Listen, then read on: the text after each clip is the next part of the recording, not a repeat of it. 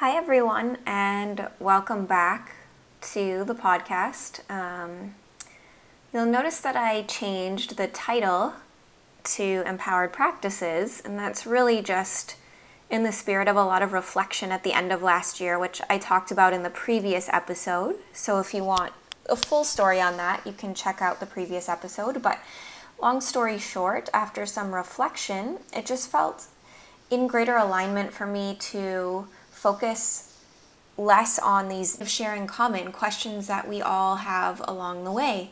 And so in the spirit of that, I'm starting this season off with a series called the It's Okay series.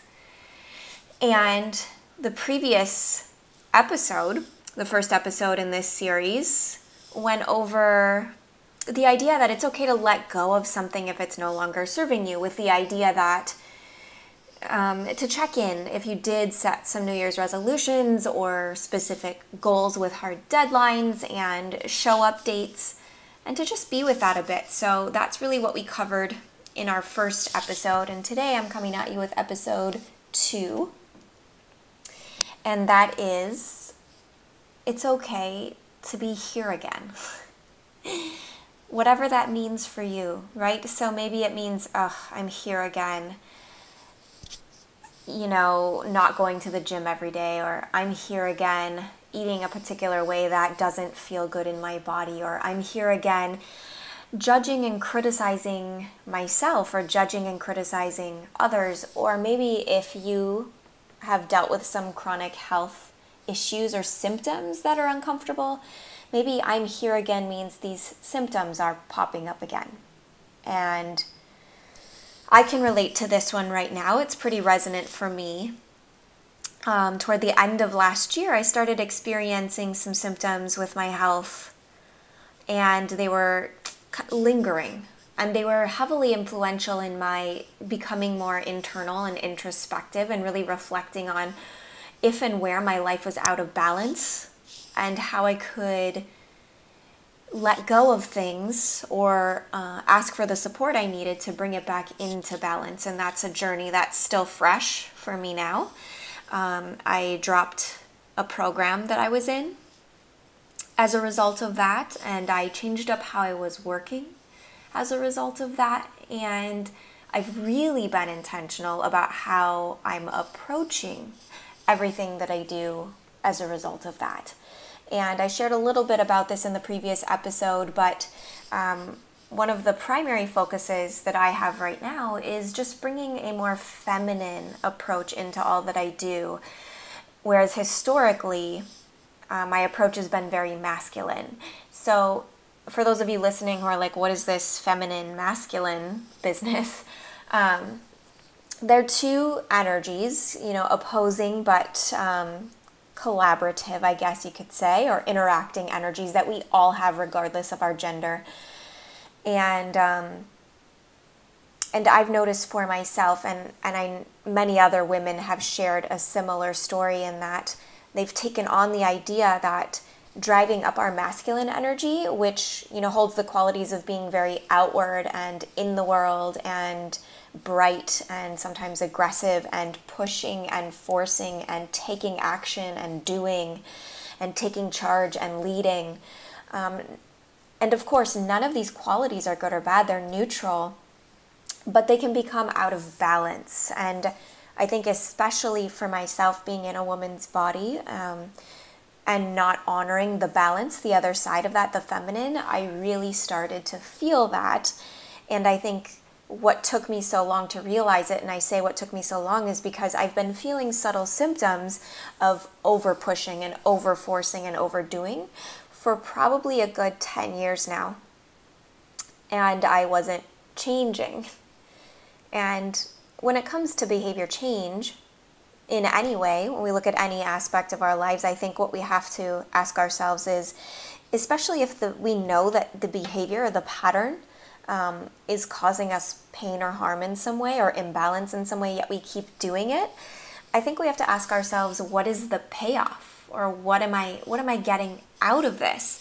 And for me, what I noticed by showing up in that way is that I had made the connection that if I show up in this way, very outward and aggressive and ambitious and goal-oriented, that is synonymous with being successful, with being hardworking, and that hardworking is equal to being a good person.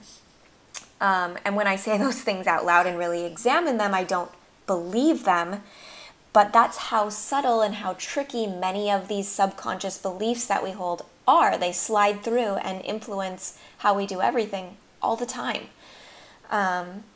So I noticed those things coming up for me, and so I've just been in a practice of being very internal and watching when those things come up, watching when emotional triggers come up, and asking myself what's underneath that.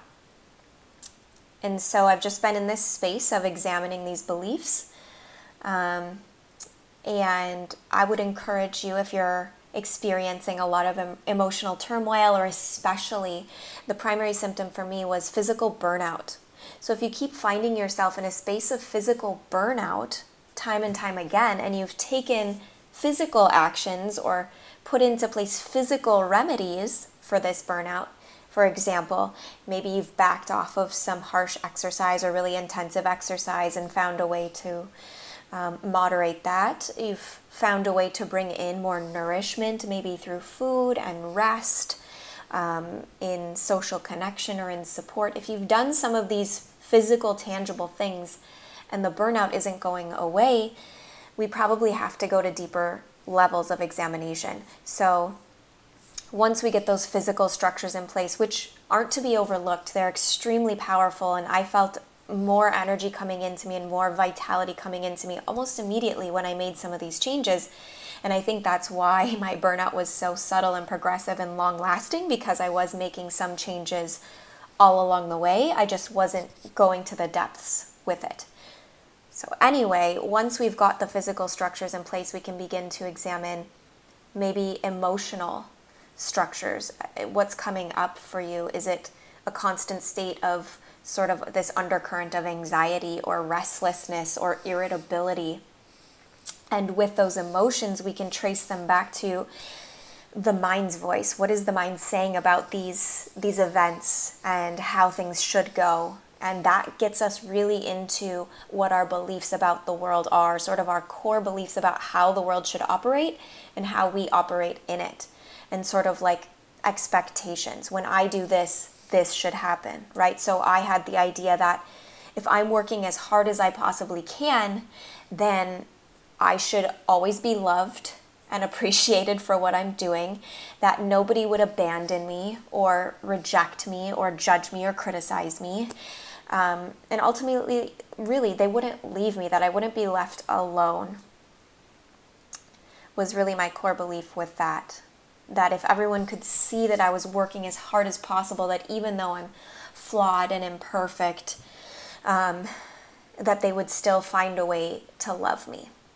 And maybe that can be true, but when I noticed that when my world perspective was based on that, when I'm in the belief that that has to be true, it really runs me into the ground, and honestly, there's no guarantee.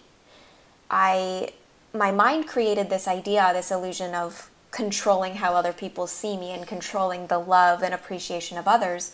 But that actually didn't come to fruition.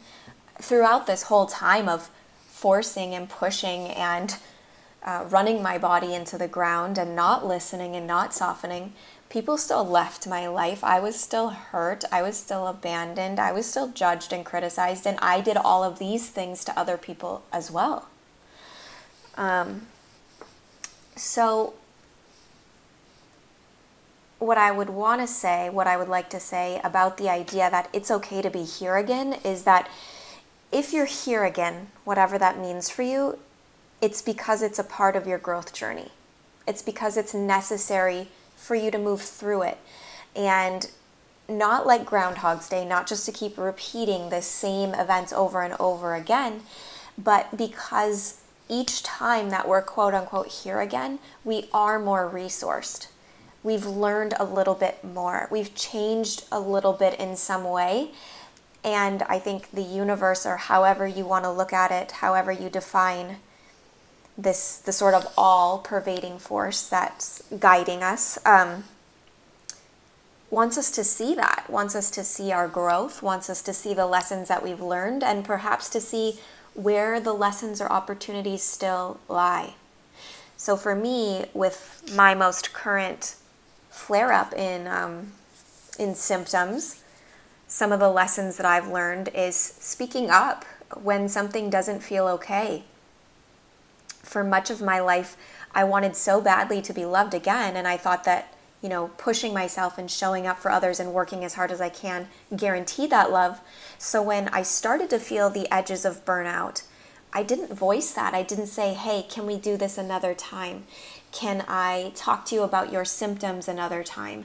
Can I give you a bodywork session at another time? Can we get together for this social engagement at another time? I didn't find a way to speak my truth and to honor that. And instead, I just shoved it down, put a smile on my face and said, yep, we can do it. And the anger and the resentment really began to build in my system. And probably no surprise, I'm experiencing some liver stuff now because that's the organ with anger. So it will build up and it will manifest if we don't express it, right? If we don't bring a voice to it. So that's one of the lessons that I learned, and I began communicating, and it was terrifying at first to face that belief of, if I speak my truth, this person may not like what I have to say. They may not want to hang around me anymore. Our relationship may change. I may not feel as valuable to them. I had to face all of those things in examining this. Another lesson that I am learning right now, probably the most potent and pervasive one, is that it's okay to rest. It's okay to have a quote-unquote down period. What keeps coming up for me in my meditation is that it's a period of incubation. So I'm just kind of imagining myself in this, under these heated lamps and receiving this warm, healing presence and nourishment that's always been possible, a possibility, but I've been pushing away for years. And so the time that my body needs is longer than it may have been 10 years ago to heal and to rejuvenate and to restore. And that can be very scary, especially, again, when my perspective of the world is based on the idea that I have to show up and be loud and be present and be actively involved, to be worthy, to be part of life, to be seen as valuable. So that's something I've been examining and aware of, and I've been quieter, and I've been posting on social media less, and I've been doing less overall. And I've just allowed a more feminine approach to my day, which means a little less rigidity, a little less routine, a little more flow and spontaneity, and maybe spending time immersed in one thing and kind of letting the hours pass, and maybe not as many boxes to check off at the end of the day, right? Maybe not as many tasks completed. And so my mind sees that as failure still, because it's conditioned to see the more that I got done, the more valuable I am, the more successful I am. However, my whole body and my heart have taken some of the deepest, fullest sighs of relief and peace that I've maybe ever. That's meaningful to me. And it's enough to keep me going. It's enough to keep me showing up moment by moment for this practice of not being so scheduled and busy and doing and active in the world. And yeah, it's uncomfortable. It's unfamiliar. It's uncharted territory for me. And so my mind sees this as a potential death, right? Uncertainty lingers around every corner. I don't know what's going to happen. And the truth is, that's true for no matter how we approach our lives. We don't know what's going to happen. We could have everything planned out. We could have goals to check off for every single month, every quarter, every year, a 5-year plan, a 10-year plan, a retirement plan.